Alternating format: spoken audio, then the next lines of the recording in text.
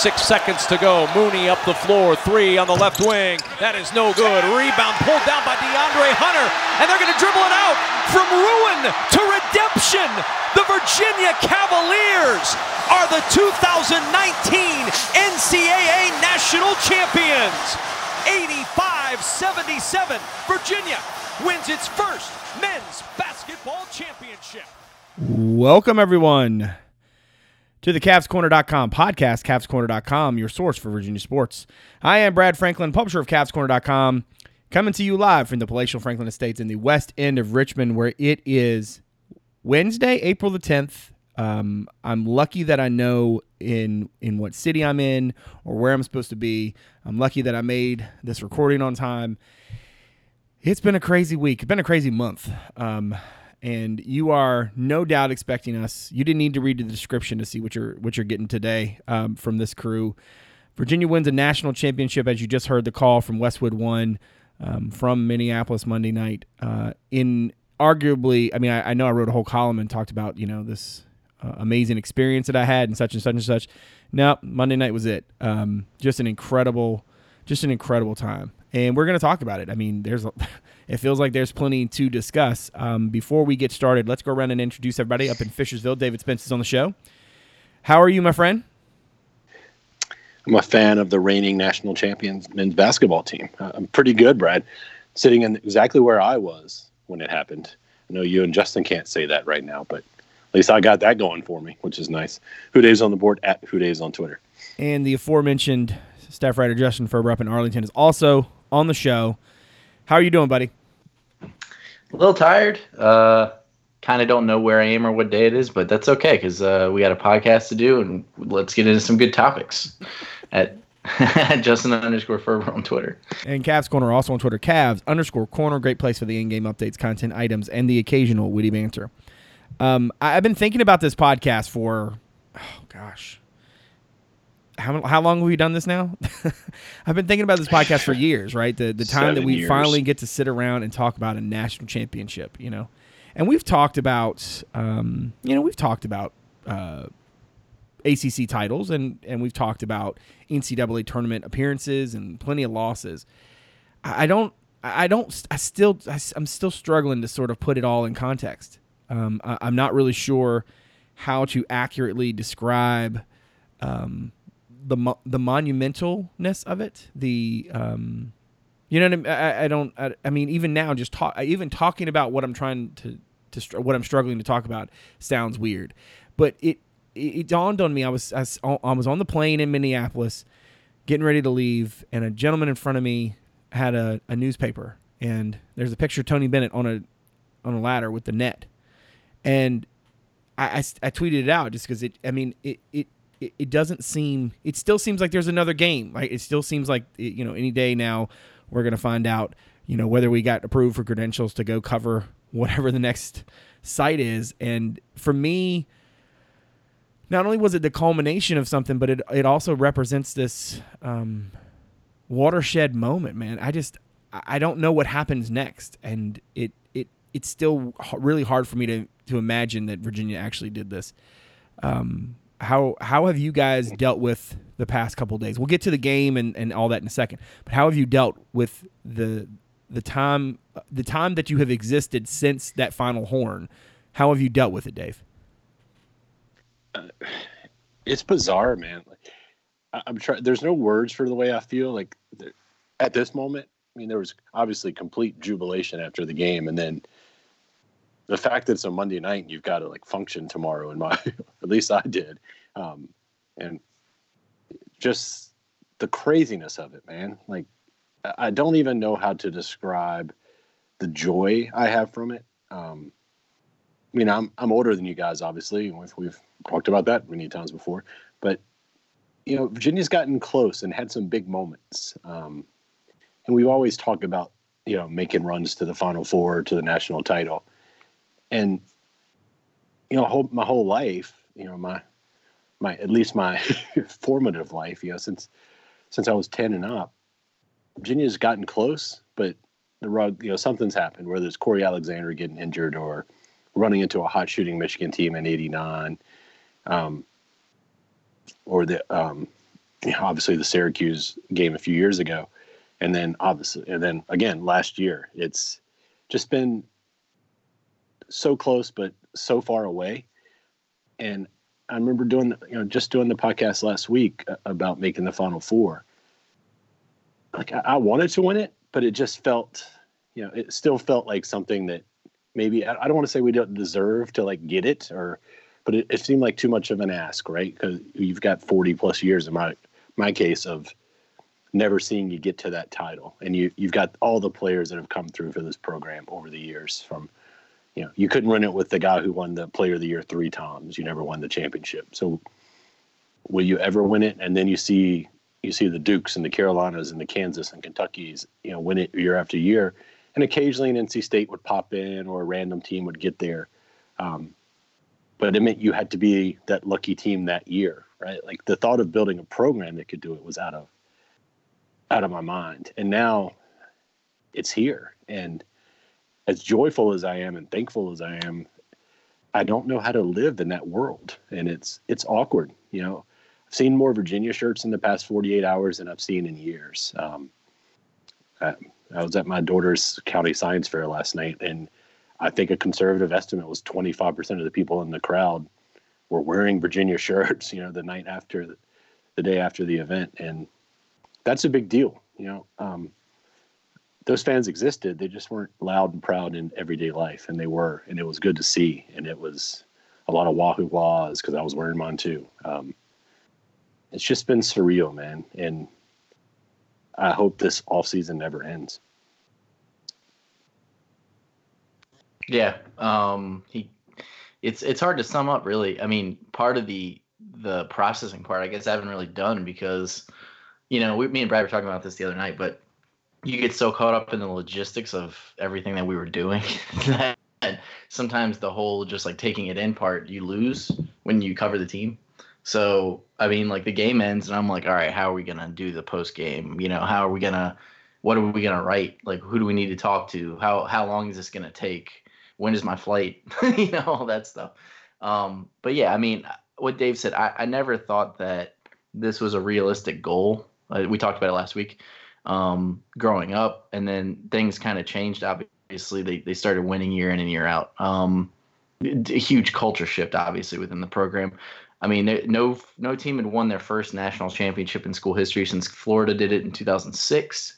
And the last team that had just won is Syracuse in 2003. So it doesn't happen very often. And, it's hard to break through. And then the fact that it was Texas Tech in the end, I mean, that's never really how I envisioned it, if they were going to do it. But two programs that are, right on the precipice of their first title, which was awesome. But, yeah, I mean, the fans might not have thought that it could happen or, that, maybe things change over time with the fans. But, the belief was always there for the players, that you forget sometimes they dream about playing in those games, just like fans dream about their team winning those games, right? And, Ty summed it up perfectly after the game. The UMBC stuff doesn't really matter. This is something that they've chased for their entire lives. I mean, that they dreamed about winning as a kid, playing on a playground. Like the fact that it was like part of a redemption and all that, I mean, that's a great narrative and everything, but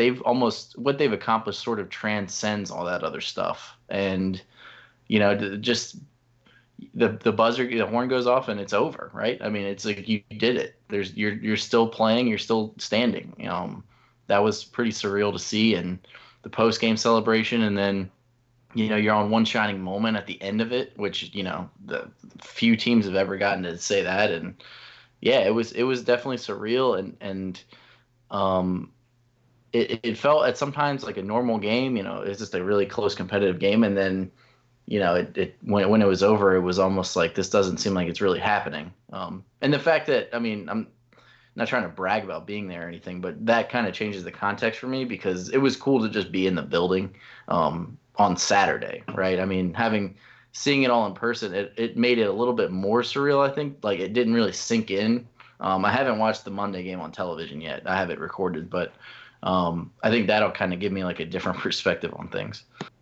Yeah, I feel like, I mean, it's like watching it on TV is going to give me this like passport to a different time, right? Like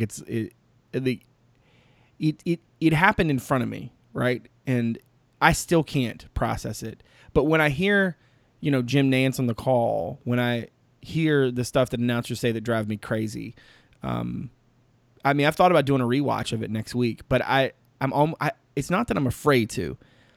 It's that I don't know how to. I'm fully aware of like the technological, like you hit the button and you press play. But like there's a reality to this that just feels too intense. And I don't know if anybody who has not been a fan of a program like Virginia's would understand that. Like Virginia is historically, the rule to be, right? Anything that could go wrong will go wrong. That's the way that being a Wahoo was until Monday night.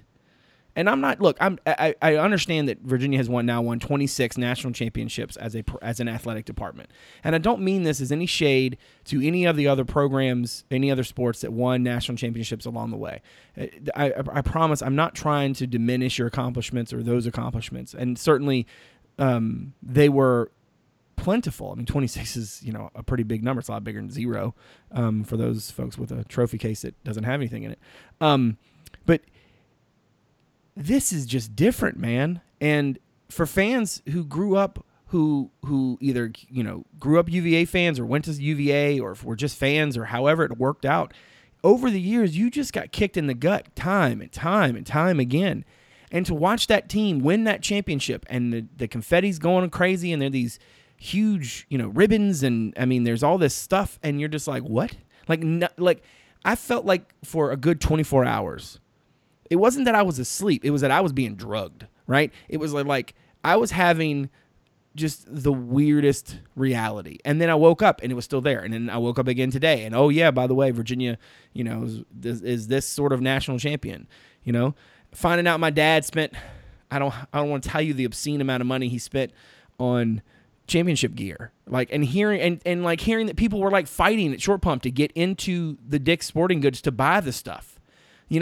It's not that it just seems surreal. It is. You know what I mean? And as Virginia fans, people who've followed this program, who've lived and died for these teams, the idea that one of them won a national championship, there's a whole idea about, act like you've been there before. Dude, I ain't been here before. And I don't have any way to take what I've seen this week and put it in any kind of context. Every time I try to write something, I don't know how I got that column the other day. I don't know how it happened. I saw it in my mind and it just kind of sat there.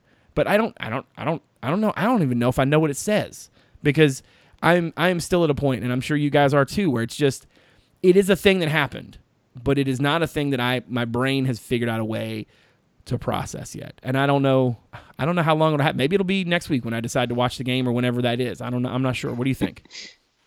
Yeah. I don't know that you can process it, man. I don't want to sound as if, being a Virginia fan meant you expected to lose everything. For me, if you'd have told me going into this tournament, you'd make the Final Four in Texas Tech and win the national championship, I'd be like, oh, I'll take that, right? And I wouldn't be shocked that Texas Tech won it when, in reality, they pretty much have as bad of a history as UVA does when it comes to winning the big thing. But for some reason, it's almost like we're on a whole. I don't know if it's because of last year or because of 40 plus years of never winning the big thing, the big championship in the major sports. And you're right. The baseball national championship, that I got emotional watching that. And I've watched just about every Virginia national championship game in lacrosse and soccer. Not big sports for me, but when they're in the playoffs, I watch. I'm a Virginia fan. But to see the basketball team there, a revenue sport in a world dominated, a year that began with FBI stuff and let's not forget complaints about Tony not being able to recruit 5-stars wasn't that long ago. And we found out there's a reason a lot of programs aren't getting some of these high 5-stars. And that's kind of the backdrop the season started to. And here we are with a team that, without a doubt, is the worst loss in NCAA tournament history last year. Coming back and winning it. Final Four would have been redemption. But winning the thing, it's laughable. And I know it's been said by many people, but it's true. Like, if you were writing this movie, it would be a little bit too unbelievable. And I hope it becomes a movie. I hope it becomes at least a documentary, but because the fans were great. We enjoy this. It's going to be something we remember for our lifetime. But the players, the fact that 18, 19, 20, 21-year-old kids in this day and time when you cannot avoid hot takes and media, were able to overcome what happened to them last year while still being student athletes at one of the hardest universities in the country, go through the toughest basketball conference in the country, and win 6 games, 3 in miraculous fashion, and almost all of them close, while shutting out that noise, staying true to themselves and kind of digging in, is absolutely mind-boggling to me. And if it were any other program that did it, I would applaud them like they were my own team. And this is my own team. And I want to see them lifted, and I want to see them getting all the accolades they are. Last year after that game, I couldn't turn off every form of communication fast enough. I wanted to be exempt from the world for a few days, please. This year I find myself like not able to sleep because, especially after the game and the next morning, I slept like 2 hours. And as soon as my eyes woke up, I was exhausted, but I had to get the phone out and see what else was out there. Right. And it's been like that since it ended. And, I don't want to keep driveling on, but it's the weird, I didn't, we got, you guys know it. I tried to get out there. I just couldn't make it work. I had a ticket for the championship game. I just couldn't find a flight that made sense with life back here. So instead, I got to watch it at home with Riley, who my 9-year-old, who I mentioned last time, was the same age I was the last time they were in the Final Four. And she was as into that game. Like, she watches games occasionally with me, but normally they're late at night. Mommy let her stay up for this one. And having her with me at the end of the game, she was devastated when Texas Tech took the lead late. So, and I was hurt too, but my daughter was here, so I couldn't be yelling and like, oh man, I can't believe they got this close. So I had to give her it's okay. We need to be thankful look how it's a miracle they got here with the last couple of games. So don't be disappointed. Like, this is great for them. They've had a great year. They made up. Win or lose, it's a great thing. And then literally as soon as we finish that conversation, they tie the game and they end up winning. And seeing her face, I have a picture of her saved on my phone. As she's sitting on the couch, like in such jubilation at 9 years old. Like, she'll be a Virginia fan. I was going to make sure she was, but I guarantee you she'll be a Virginia fan the rest of her life. And for me, like, that's when I realized, hey, maybe not being in Minneapolis wasn't too bad. And I'm sure hundreds of thousands of Virginia fans across the country had the same stuff at home with their families.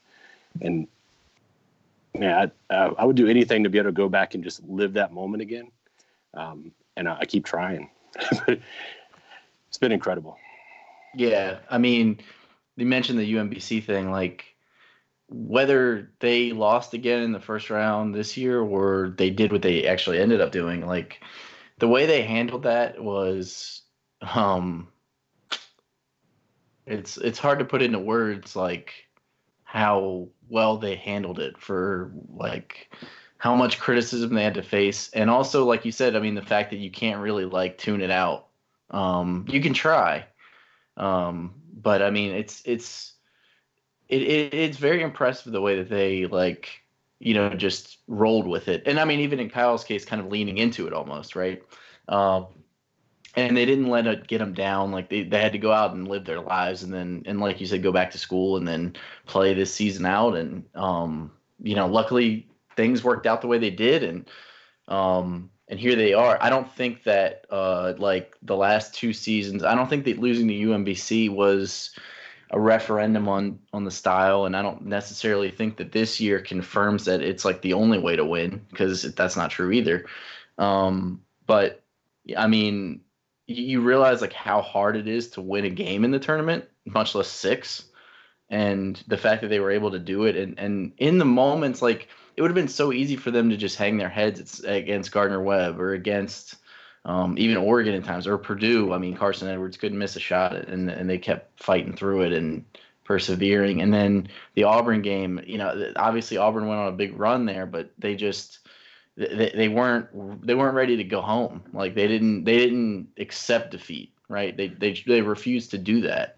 And all the while not losing their cool, being able to, continue playing. And honestly, I wrote something like this today, but sometimes it comes down to the breaks you get or don't get. And the part that decides whether or not you get to win at all is the process part. And I think that's always been there, like the last 2 years, but you just don't always get the breaks. And this year they got them. And the idea I always had, and I've said it on this podcast more than once, if you continue to do things the right way, and I don't necessarily mean like the not cheating way. I mean like, if you put the work in, if you get the right kids in the program, if you don't relentless, like studying your opponents and just trying to find new ways to win and like practicing as hard as they do on the defensive end when no other team will. Like they just won't spend the time on it. Like if you continue to do those things and keep knocking, eventually you'll break the door down. And they broke it down this year. It was their time. Yeah,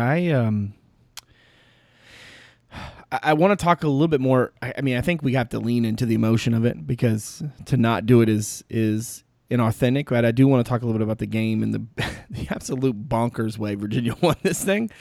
Well, I guess we did talk about the Auburn game, didn't we? I was going to say. Like, yeah, we've talked a little bit about it. I think, though, I keep thinking about, like legacy, right? And it meant so much to me as somebody who knew the kids when they were kids and before they became Cavaliers and before they went on to play professionally or wherever, to see Joe Harris and Justin Anderson and Devin Hall and all these guys around the program come to this. And there was this moment where the team is facing the one board, and Tony Bennett, I tweeted a picture of it out, where Tony is leaned up and he's just taking it all in, man. But on the other side, behind them, are the former guys, and they're watching it on another screen. And I was just really struck by the dichotomy of, like, not only did these guys come, but even in this moment, like, they were connected. And maybe their teams didn't win this, but they absolutely were a part of it. And it was so weird. Like, so the way the NCAA does this is a little different than the ACC does. The ACC, if you have a media pass, when the clock hits 0, you can come out. There's just a certain area that they'll put some ribbon up or some rope or whatever, and you're not allowed to cross it. The NCAA doesn't let you out there until the celebration is done, right? And so by celebration, what I mean is they do the thing on the podium with Jim Nantz, hand the trophy, whatever, and then you're allowed to come out there once they start to put the ladder up and get to the net.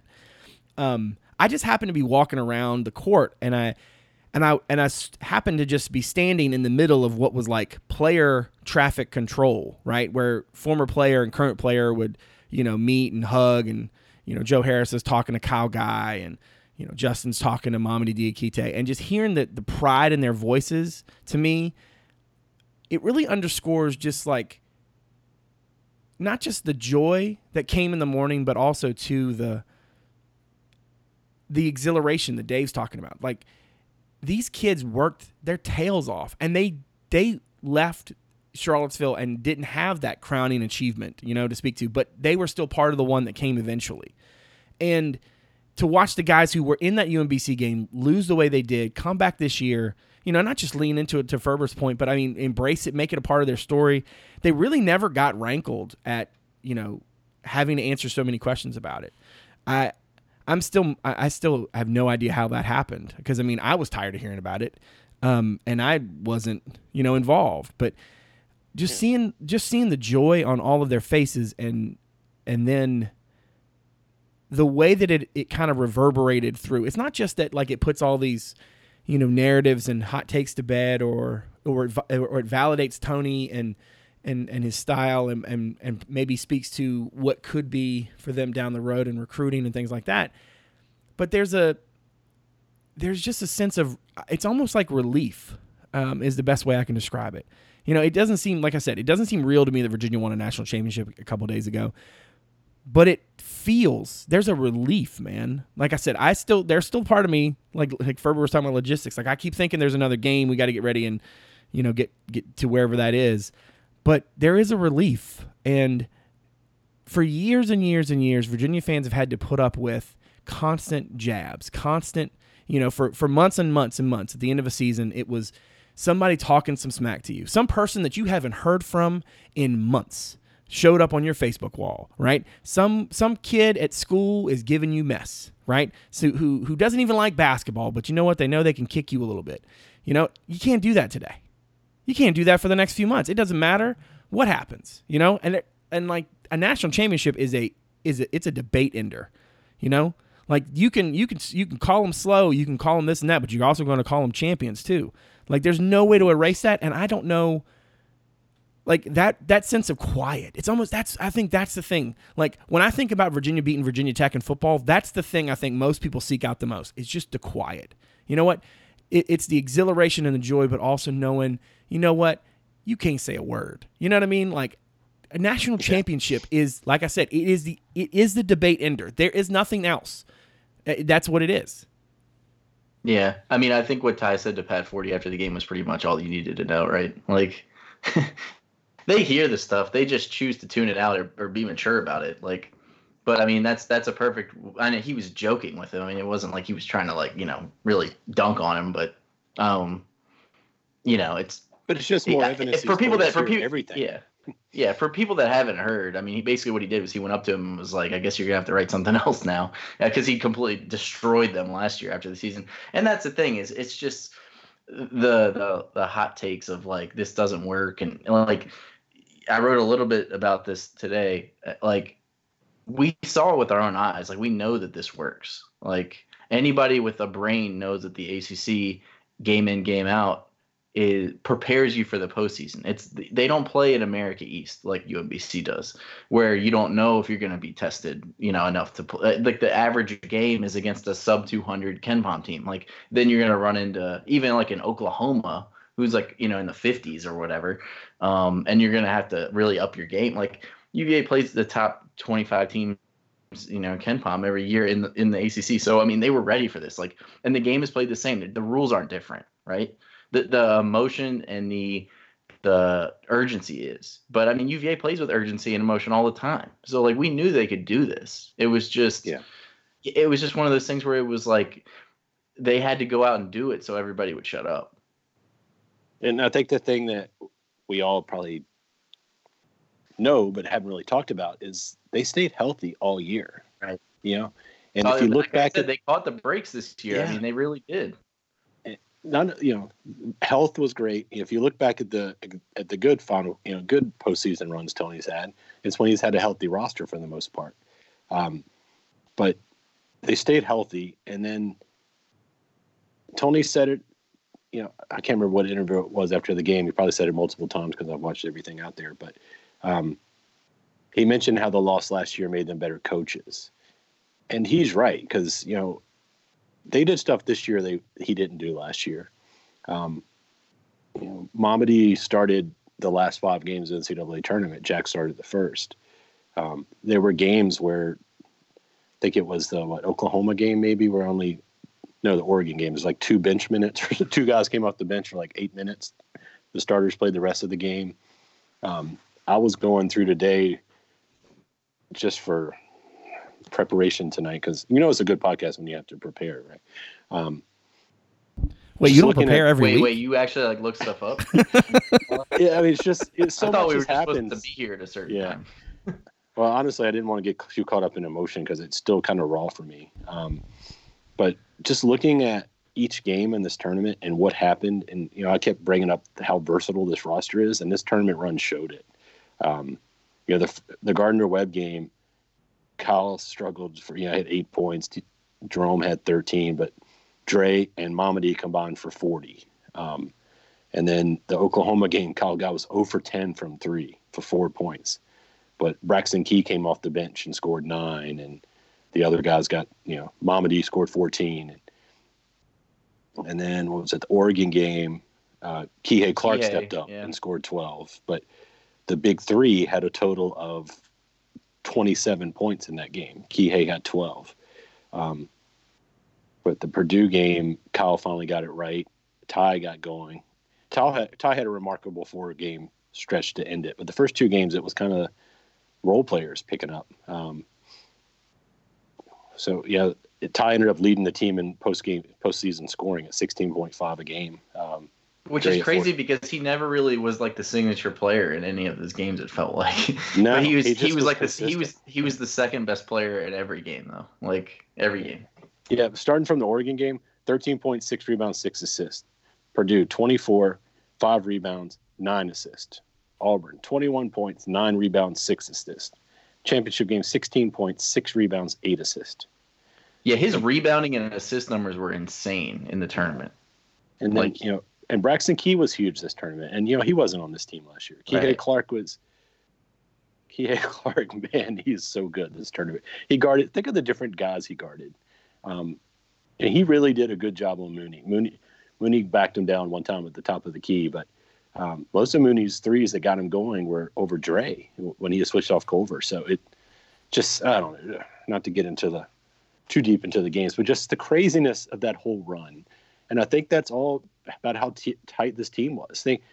You've got Kihei and Key, who did not go through the UMBC thing last year, but became part of this team and were instrumental in helping the other guys that were so big kind of get through. And then Jack Salt, who started just about every game of his career until the end of this season, not that he would, but there are many kids who would, be a bad teammate after they kind of lost their minutes, and he wasn't.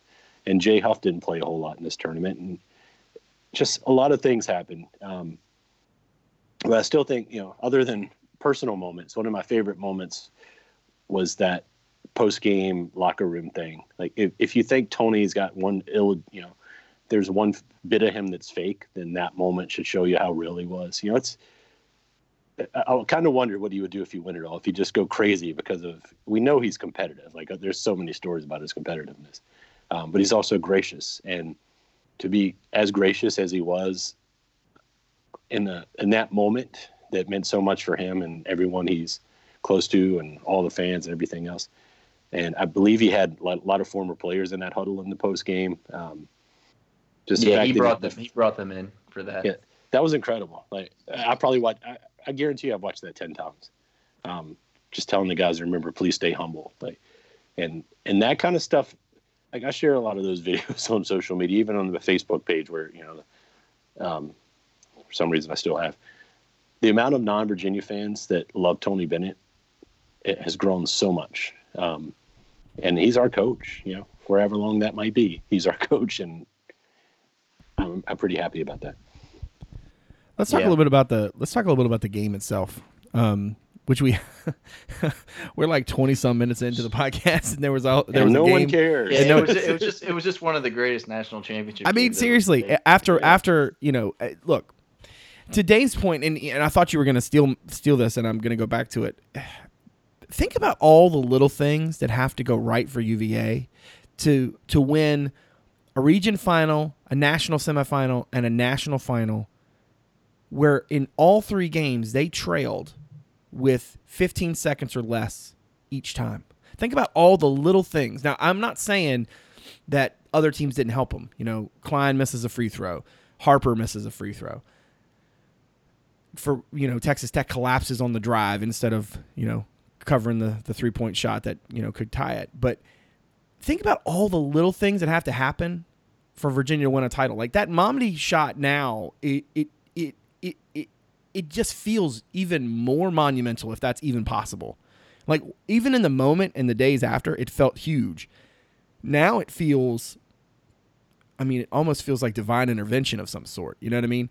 In this game, not only they get to overtime, but then is it 12 or 4? I don't have my game notes in front of me. Which, for the record, by the way, I just want to give a little anecdote about framed. No. Here's the problem. I have never, in any basketball game I've ever covered with my little system, where I keep it's a legal pad, has a column in the middle for the time, and on either side has 2 columns, one for the score and one for the team. So basically, I'm able to go to tell you, how long that so-and-so has been leading, when the last lead was, or how long the run is, and I can tell you, all that kind of stuff. It's the first time since I've ever done it where I screwed up somewhere mid-game, and I started writing the Virginia section, or excuse me, who was leading. I just had Texas Tech leading like most of the game, even though they did not lead most of the game. I can't frame. I guess I could frame it because it would be. But like if I tried to use that as any sort of guide, it's gobbledygook. I've never done that before. You talk about jitters. Like these dudes are playing in front of 72,000 people. I could barely keep a legal pad straight, right? But anyway, I think I don't know if it was 12 or 14 free throws in a row that they hit. But I mean, they just kept. I mean, it was like pressure just did not matter to these dudes, and that might be the one in just of these three games. The one indelible memory to me is like they just never were rattled. A year after being completely just panicked and freaked out and clearly outside their element, they did not grow weary. Like they just went to work. And as I wrote in that column, and they just pursued and pursued and pursued, and they didn't care about anything else. And this game, like Texas Tech, coming into this game, Texas Tech was seen as the defense of all defenses, right? Like nobody can do what UVA did to them was basically put the worst offensive production against that. You know what I'm saying? Like it basically made that defense. Their defense is the highest rated defense in the history of KenPom. And Virginia gave it literally its worst rating of all season. Right. Which is bananas. And Texas Tech, in fairness, gave UVA a hard time. Like, I mean, they made a lot of big plays, so it was like both teams kind of felt like rose to the challenge. I mean, here's a fun stat. How many offensive rebounds in this game, fellas? 11. Right? How many for UVA? Yeah. No, but that 11 counts team rebounds. Right? There were 0 actual offensive rebounds pulled in by a Virginia player. There were 2 offensive rebounds actually pulled down by an actual Texas Tech player. Like, think about that. Like, that's nuts. Like, if you get into the minutia of this game, it's fascinating. Like, they both were in the game 27 of something. Virginia 27 of 59, Texas Tech 27 of 63. What's the difference? Free throw shooting, obviously. Virginia 20 of 23, Texas Tech 13 of 15. Like, if you look at Texas Tech's numbers in this game, you have to. If you didn't look at UVA, you're like, how did they lose? It's ridiculous. Dave was talking about Jack Salt, right? So Jack Salt plays like he's basically getting no burn. They need him in a Purdue game. He comes in, he gives big minutes, right? Braxton Key has not been playing consistent minutes of any sort of heft. Right? He comes in here, plays 28 minutes and 27 seconds. Pulls in 10 boards by himself. Like, if this game were, if you put any other teams in the jerseys, the talking heads wouldn't have cared. But the problem is that like it was such a good game that like even the talking heads would be like, yeah, that was pretty good. Like what did Pete Thamel call it? A generationally unsexy game. I mean, it was one of the best basketball games I've ever watched. And how Virginia was the one that won it, I'll never know. But it's fascinating to me to think about, Virginia comes out and you can tell that DeAndre Hunter on Culver was what Virginia wanted. And it took Texas Tech a lot longer than I thought it would for them to try to start getting him off the ball. To get Hunter off of Culver when Culver had the ball. And then once they did that, man, Texas Tech's offense woke up, and Virginia had to counter. And I thought Tony did a good job of running different people at Mooney and running. The Francis kid got a little loose at times, but I mean, it's just across the board the way that the big three played in this game. We talked about it, I think, in the conversation Justin and I recorded on my birthday. That like. At no point in this tournament had you seen Virginia play and thought that's their best game that they've put. And this wasn't really like a full 40 minutes, but among the three, this was the best game they played. Yeah, I thought this was the best game they played easily because I thought that Texas Tech played really well. Like I didn't think that it was like in the Auburn game they gave up a 14-0 run. On the rewatch, it was a lot. Auburn made a lot more big plays than I realized. It wasn't as open as I felt like it. Like UVA didn't like completely collapse the way that I thought they did. But Texas Tech, I mean, they kind of just chipped away. They got down by 10, but they didn't get it all back at once. They kind of just stayed in the game. And I thought they had a great game plan. They were swinging the ball around really well. Like they're trying to basically go across the pack line to the other side of the court. They had an excellent game plan, and I thought that UVA putting Key in as much. He played 28 minutes, and they needed all of them because he had to guard Culver a lot when Hunter was doing something else or whatever. And yeah, I thought it was a great coached game by both. I mean, I have so much respect for Texas Tech now. Like, I didn't watch a lot of them during the regular season, but getting to see them twice in person, like, damn, that team is well coached and they play hard and they have a system and they're going places. I don't know. Go ahead. I was going to say, Dave, I don't know which defense I like better, Oregon's weird amoeba thing or what Texas Tech does, but they are both sexy as hell. Like, watching them do what they do. Like, as somebody, like I've said, I think I said this on the pod before, but like, as somebody who, like, a lot of like non-Virginia media, so like people around the ACC or whatever, will say like, so can you, this pack line thing, like, how do you explain it? And kind of trying to do that. I would love for somebody to explain to me, how Oregon runs that amoeba thing, that weird matchup zone thing. But watching Texas Tech do it for two, I got to what I get out there, Justin? Like I got most of the second half of that Michigan State game, and obviously this one. Dude, it was nuts. I mean, and then watching these two teams do these incredibly different things, but have the same sort of drive in the way that they defended it, and then watching the offense execute against it. That like in overtime, that little pass to Guy on the dive. Like little things like that. I mean, it lived up to national title billing, regardless of whether or not the pace was this or the scoring was going to be that. Anyway, sorry, Dave, go ahead. I mean, the game ended up in the 85-77, right? But it was 3-2 at the first TV timeout. And right. The defense in that first segment was so incredible.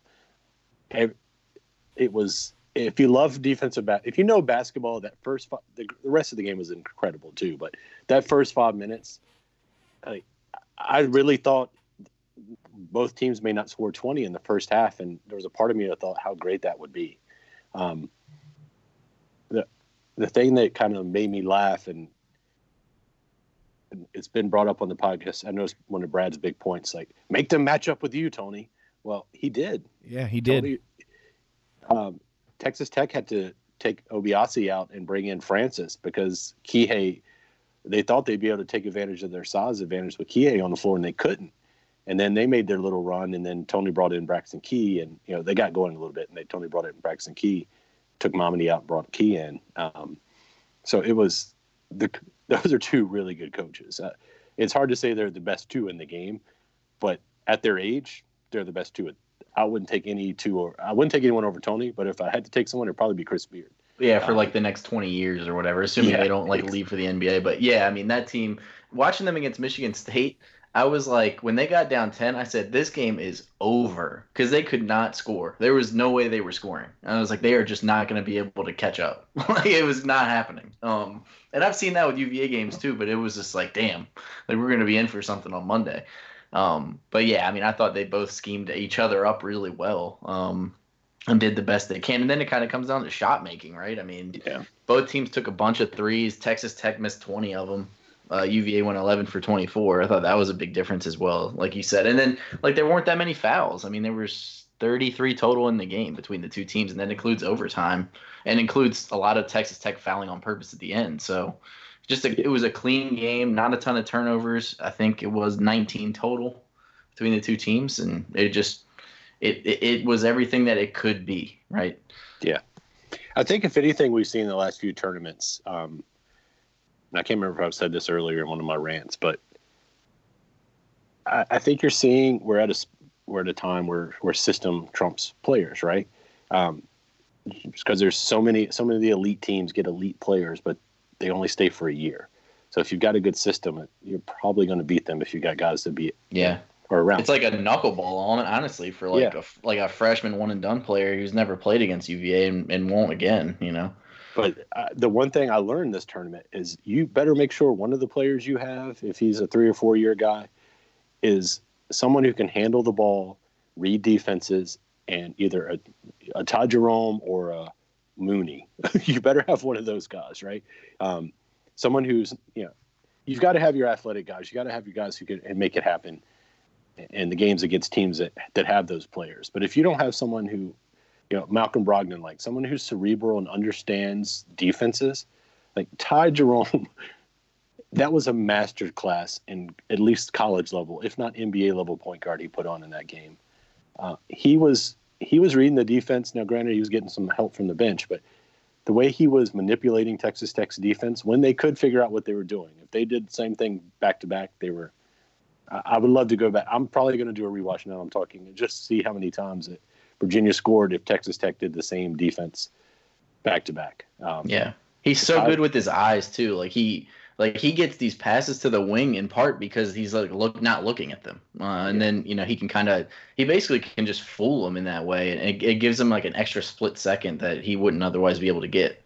And even like in the Auburn game, this hasn't really gone down hasn't been talked about, but just getting Kyle that pass that he got fouled on in the corner from where he was, it was very difficult considering like they knew that was one of the things they were going to try to do, and he still got it there easily. Yeah, he was incredible. And, the pass to Dre to tie it, running basically the same play where he'd missed a floater on the possession before, and just knowing he was going to get the guys to react. And DeAndre Hunter, like that second half was incredible. And then Kyle's second half against Auburn and Purdue, against Purdue. It's just so many individual performances. Like, it's something that's been missing when they lose, but like, Lord, it was, I'm trying to think, like, it felt like every bad thing that ever happened in Virginia got exercised in those 6 games. Yeah. They had, in 2 of those games, I sent you guys the stat, but according to ESPN, with 22 seconds left, let's go back to Oregon. With 5 minutes to go against Oregon, Oregon had a 60% win percentage. 5 seconds to go, Purdue had a 91% chance to win it, according to ESPN. Auburn, with 7 seconds to go, had 91.3. And then Texas Tech, with 22 seconds to go, had a 75.6% chance to win. Virginia won every one of those games. Yeah. They should have won a single one. They trailed back-to-back games in huge pressure situations with less than 1 second left and won both. How is that even possible? And it's just like, I even before the Texas Tech game, I told Brad, I said, I think, even if they lose to Texas Tech, like just the overwhelmingly positive emotion and feeling you got from the Auburn and Purdue games back to back had to trump the negative of UMBC. It just has to. The survive in advance feeling of those games, like it has to more than counteract how bad that loss was last year. The only easy game in this entire run was Oklahoma. Gardner-Webb much just stepped on their throats and just like owned them their whole game basically. But every game was a challenge. I would like to tell the David who saw the Gardner-Webb score down 14 or 16, whatever it was. Oh, don't worry, your team's going to cut down the nets in a few weeks. I would have liked to have known that in that moment of panic. I had one of my friends told me right after they came back and won, he was like, they're going to win it all now. And he was just kidding, obviously, but he didn't know that. But I was like, yeah, maybe this is what they had to do. But I don't know. I don't know if that really they won the game. I don't know if that really propelled them forward. No, I don't think so. But it was just part of the story. But yeah, it has to be a story. Right. And if you look at the Purdue game, you had Kihei to Mamadi for the biggest play of the game. For Auburn, you had, Kyle Guy, one shot from one wing, one shot and foul from the other, and then hitting 3 free throws, which was incredible. And then Dre hitting a big shot against. So it was different dudes in each one too, and they looked as poised as they could be. It never panicked. They just got it done. And man, it's incredible. I might take a weekend during, we have the long stretch now. Normally, this is one of my saddest podcasts of the year, after the last basketball game one, because it's so long before we get to actually talk about, a game. It's a lot of the what do we talk about this week podcast, Tom. So we got some time. So I may pick a weekend when it gets slow and just watch the entire tournament again and just kind of relive it because it was incredible. I'll never forget it. I have two things. One, I'm an idiot who can't read a stat sheet. Everything I said about offensive rebounds, pretend I didn't say Yeah, it. I was like, I don't know where you're going Yeah, with this, yeah, but I'll yeah, wait yeah. till the end and then you can edit it out. Yeah, no. We're gonna leave it in there because I don't care. It's my birthday. It's still my birthday week. I don't care. So just pretend I was an idiot, and that entire thing is stricken from the record and never happened. Okay, the other thing I want to make mention of is Texas Tech had 5 dudes in double figures. When's the last time Virginia won a game where five dudes from the other team scored in double figures? Marshall, maybe? I mean, but you see my point? Like, it's absurd. And everything I think about these last 3 games, I always come back to, it's just absurd. It's just so absurd that they won all 3 of them, that they had to hit a shot late just to force overtime in 2 of those 3 games. And then in one of them, they literally had to go to the line with less than a second to go to win it. Like, it's not just that these things were close. It's not just that they had leads that they lost. It's that it defies logic that Virginia was able to do, that any team could do this. And that is the Virginia Cavaliers that I've been watching my whole life continue to have the football pulled from them. You know what I'm saying? Like, it's like all of those missteps and bad things that happened, for every appendix and broken finger and broken wrist was all a down payment for this. And I'm having a hard time saying that it wasn't worth it. You know what I mean? Like, this group was special. Imagine if they had won in 2014. I don't know how we would have processed that. I mean, like, if they just, that first year they were good, they just won the title, which is basically what it would have been like if Texas Tech had won it this year. But yeah, I thought about that the other day. I think this might have actually been the way it was supposed to happen. I mean, it's hard not to. And by the time people who've listened to this, you've read Ferber talking about Tony's introductory press conference and stuff. And, between that and I went back and listened to the audio from the UMBC game as well as the preseason presser. And so much of it is like right there. It's just you go back and listen to it now and it's like, oh, like you're right. It just feels like it was their time. And it's weird. I feel bad for Texas Tech because that is such a good team. And the fact that I feel bad for them is probably because I've lived through so many really just rough ways to lose games. And it's not like they lost through any fault of their own. They didn't screw anything up, like they just ran up against a divine intervention buzzsaw title. Yeah, I feel bad for them, but they're almost where we were in 14, right? They were just a few years into this new thing. So in their mind, they're going to go back next year and get it. And they may. As a Virginia fan who understands there's a lot that can happen if you're on that close to the doorstep of getting to the Final Four versus the championship game, it would probably hurt them more in retrospect than it does right now. But I was going to say something profound here, and then I realized it predated you guys. My entire life, and I'm sure you guys have heard the story, like the 1983 NC State team, right? That won the national title. I was alive, thanks. The first alley-oop, right? Like, it's always talked about as the miraculous run to the title. This run trumps that run. And I'm not saying it because I'm biased. If you go look at the games NC State played in that tournament, now granted, getting to the tournament was much harder then. And you had a guy named Ralph Sampson in that tournament, and Patrick Ewing was a freshman, I believe, then. So they had some giants that kind of stood in their way. But the way Virginia basically had 3 of the final game that NC State and Jim Valvano run around the court has been.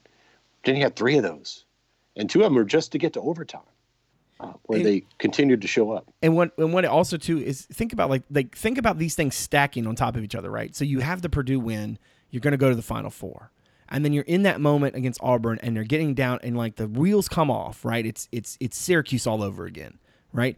You're up 10, 5:21 or whatever it was to go, and all of a sudden you're down, and it looks bleak, right? And then Kyle hits a 3 in the corner, and you're like, okay, well, maybe they got a shot. You send the kid to the line, he makes 1, he misses the second, and you're like, okay, and then you're going to get a shot, and then he gets fouled, and he goes to the line, and all 3 of those free throws were so butter, it was ridiculous, right?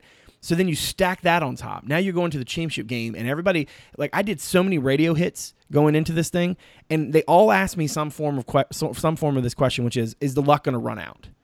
And I said, well, look, it's either going to happen one of two ways. Either Virginia's going to get beat and everybody's going to say the luck ran out, or Virginia's going to win and everybody's going to say the luck continued.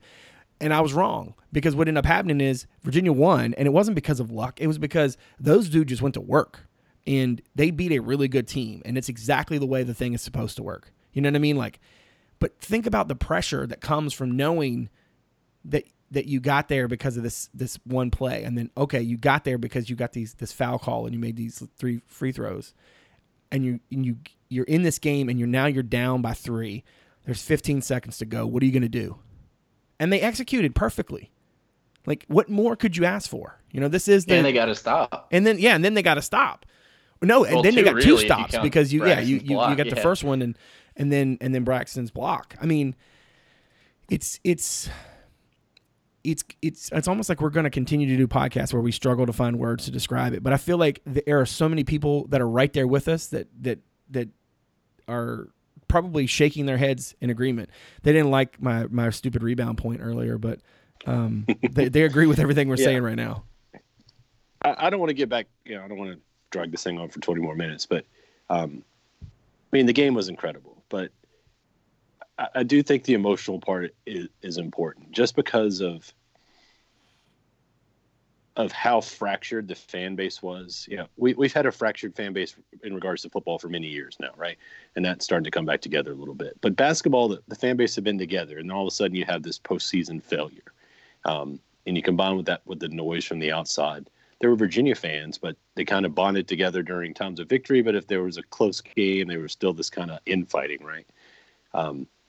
That just disappeared, at least for a night or two. And just complete unity. Like, I've talked to so many old friends that were Virginia fans who just were randomly texting everyone they knew to celebrate, and messages and calls. It was just so great. And the fact that it took this many years, like, it doesn't matter now. It's here. Like, I'm over it all. Like, I forgive Virginia for losing in 1990 to Georgia Tech, and everything else that ever bad has happened. It was all worth it now that it's here. And I envy the young kids who think this is the way Virginia is now. Well, they already thought that, though, in a way, because they've only seen Virginia lose like 8 times. You know what I mean? I know. So, I mean, I guess my point with that is, like, what happens now? And I'm not going to be greedy. Like, if you'd have held a gun to my head and say, is Virginia going to win a national title in your lifetime? If you're wrong, I'll pull the trigger. I probably would have said no. Just because the math, to me, the Final Four doesn't look good, right? No, it doesn't. It doesn't. And now, you go from, and this isn't to move on. Like, this year, I want this off season to last as long as it can, because there's going to be some changes and whatever. But every year, next year, when we're playing games, we're going to talk about the defending national champion, not the team that lost to the 16 seed. Might be the defending national champion who did lose to a 16, but they got to put that first part in, and that'll be better. But now I think we won't hear much about the UMBC game anymore. No, we should. Except just in the tournament stuff, because it's an important part of the tournament history, and and that is perfectly fine, right? That's where it belongs now. Like, that, it's not a part of UVA's story anymore going forward. It's something that happened, but the things that followed it, like, it kind of makes it not really important anymore. Yeah. I'm not sure Virginia wins a national championship if they battle in the Sweet 16 last year.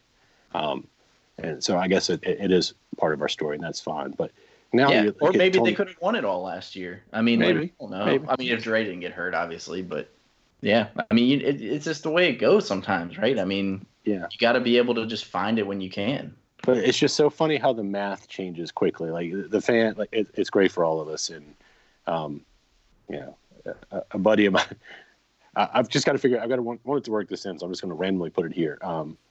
A guy I've gotten to know through the sports stores, his name's Nick Short. I know he listens to the podcast. His brother Steven passed away a few years ago now, in a mountain bike accident. And I've gotten to know him through the store. We sponsor their golf tournament they do in his honor, in his brother's honor. And they have his shirt that was part of a softball tournament they did his brother always wore the Virginia bow tie, and it's got a bow tie on the front of the T-shirt. And I wore it for the first game, and I've worn it literally every game this entire tournament, and it hasn't been washed. And I didn't tell him about it until right after the game.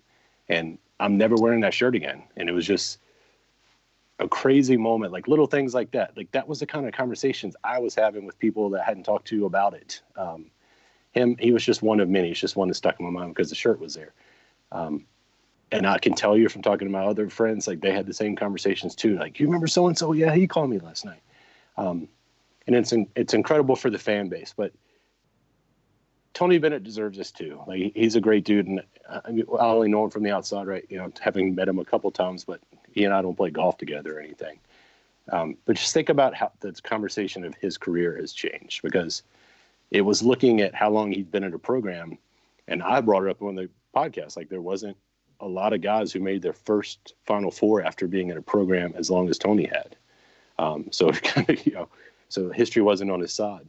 But now he's won a championship at his program before some of the biggest names in the game. And he's in his 40s. So, what does the future hold for Virginia? And me, there's still a little bit of Virginia fan to me is like, I don't want to think about it because we probably don't deserve to have a 30-year run, like, Krzyzewski run as far as longevity. But it's certainly in the cards now. And that's a world I hope my young daughter, Who fan, gets to enjoy. And it's one I would like to enjoy until I'm in my 70s or 80s. But for now, I'm a happy guy, and I've got a lot of merchandise on the way. Yeah, it was really cool. I thought, before the Auburn game and then before last night's game, or 2 nights ago. Wow, I'm really losing it. Just seeing all the, we talked about the former players, but just seeing the UVA fans filing into the building and how excited everybody was, for the Auburn game, even it was going to the promised land. It was it's I always dreamed this day would happen, and it happened. We're here now. No matter what happens, we're here. And then they win in dramatic fashion, right? And then they go to the final, and it's whoa, now we're here. We made it to Monday. This is it. Me and Brad talked about it before the game. We walked into the arena, and I was like, we don't have any more games. This is it, right? The road ends here. That signage is everywhere in the building. And seeing Dick Bennett there, barely able to control his emotions probably, and how excited he was, and all the former players and all the fans losing their minds throughout the entire game. And I thought it was awesome. I know Dave didn't get to make it, but all the people that they went on Saturday, and everybody's screw it, I got to find a way to get there, or I got to do something for the game, or go to Charlottesville and watch the game. And it's just something that you don't get to experience very often.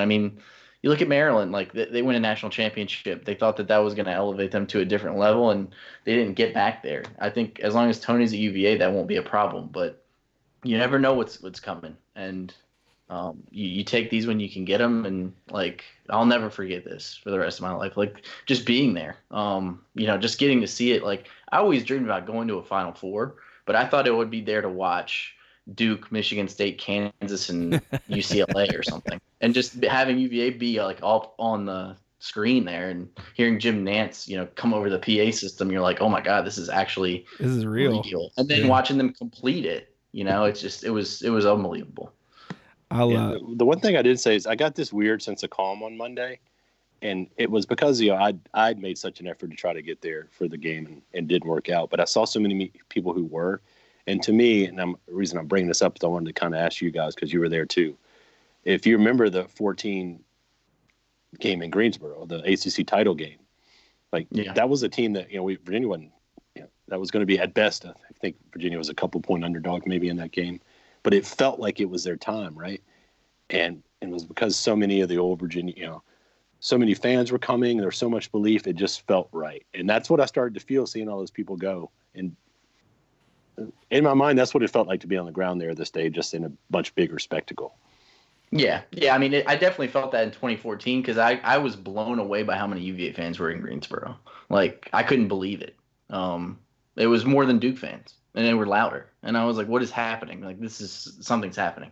And, there were way more UVA fans in the building on Monday than there were on Saturday. But Just like even Sunday night, like I'm at the bar and it's all UVA fans there, and they're so freaking excited to be there. Like everybody's, like I was with the One Shining Podcast guys, they were there, and they were just getting mobbed like by UVA fans that are just like, thank you for appreciating us, like just so happy to be there. And Texas Tech, same thing for them. They had a ton of fans. They were awesome.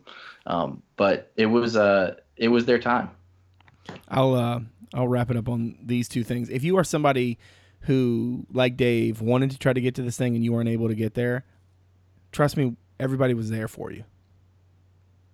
It was incredible to see that place packed the way it was. And that'll be an indelible memory for me too. Just the hearing the Who's in the national anthem. It was crazy. And if they never get back there, if I never cover another one of these, it'll. I don't want to say I won't care. I want to go back. I want this thing to be a dynasty. I want everybody to experience it. But at the same token, man, this thing was perfect. This team was great. These kids are great, and they really went out and they won the whole damn thing. It's unreal. And I would say the other thing, but I won't make it without crying, and I don't think that's going to make for good audio. So if you are somebody out there who found the podcast through the website, thank you very much for giving us a listen. If you don't mind, look us up, Apple Podcasts, Stitcher, Spotify, Overcast, wherever it is that you get your shows. Give us a rating and review. Always helps to get us out in front of more people. If you are somebody who found the pod, hasn't given us a look at the site, check us out, CavsCorner.com. Right now we got a promo. Use the code UVA Champs. You can get basically to get the site free until basketball season. You can also check out, we got video from US Bank Stadium with Ty Jerome talking about the title and how, his emotions and everything after the game, which I thought was, I thought Ty's had a heck of a week in terms of his media savviness. I've got a column up on the site with some specific moments over the past year that really stood out to me in the journey. And Ferber's got a great long-form column breaking down some of the audio of the past as well, which, as you listen to this, you should have been able to read already. And if not, shame on you. We got more coming for you, as I'm loaded up with video to roll out here. I've also got some more audio. I'll have a conversation with Jason Williford, whose team in '95 didn't quite get there, and talking about what this all meant for him. And it's really cool to hear the emotion in his voice. Even though we're so basketball focused, there's still spring football right now. I was in Charlottesville as I record this today, so you can check out notes from that as well as video of Bronco Mendenhall talking about spring ball to this point. So again, I want to thank everybody out there for continuing to support the show and what was an incredible season. I want to thank Dave and Ferber giving graciously of their time as always. I very, very much appreciate it, and I want to thank you guys for being on the ride with me. For David Spence and Justin Ferber, I'm Brad Franklin, publisher of CavsCorner.com. Thanks for coming out. We'll see you soon.